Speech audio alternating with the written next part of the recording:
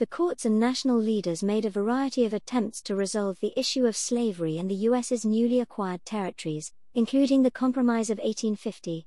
The Mexican Cession revived and intensified the debate over the future of slavery in the Western territories. This widened the growing division and animosity between North and South and leading to the creation of new single-issue parties.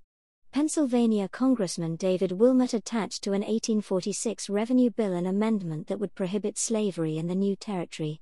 He was committed to protecting white workers by keeping slavery out of the lands taken from Mexico. This was very controversial because it would prevent American slaveholders from bringing what they viewed as their lawful property, their slaves, into the Western lands. The proviso was ultimately never passed.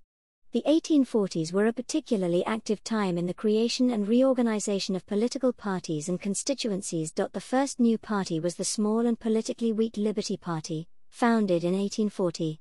It was a single-issue party. Its members were abolitionists who fervently believed slavery was evil and should be ended, and that this was best accomplished by political means.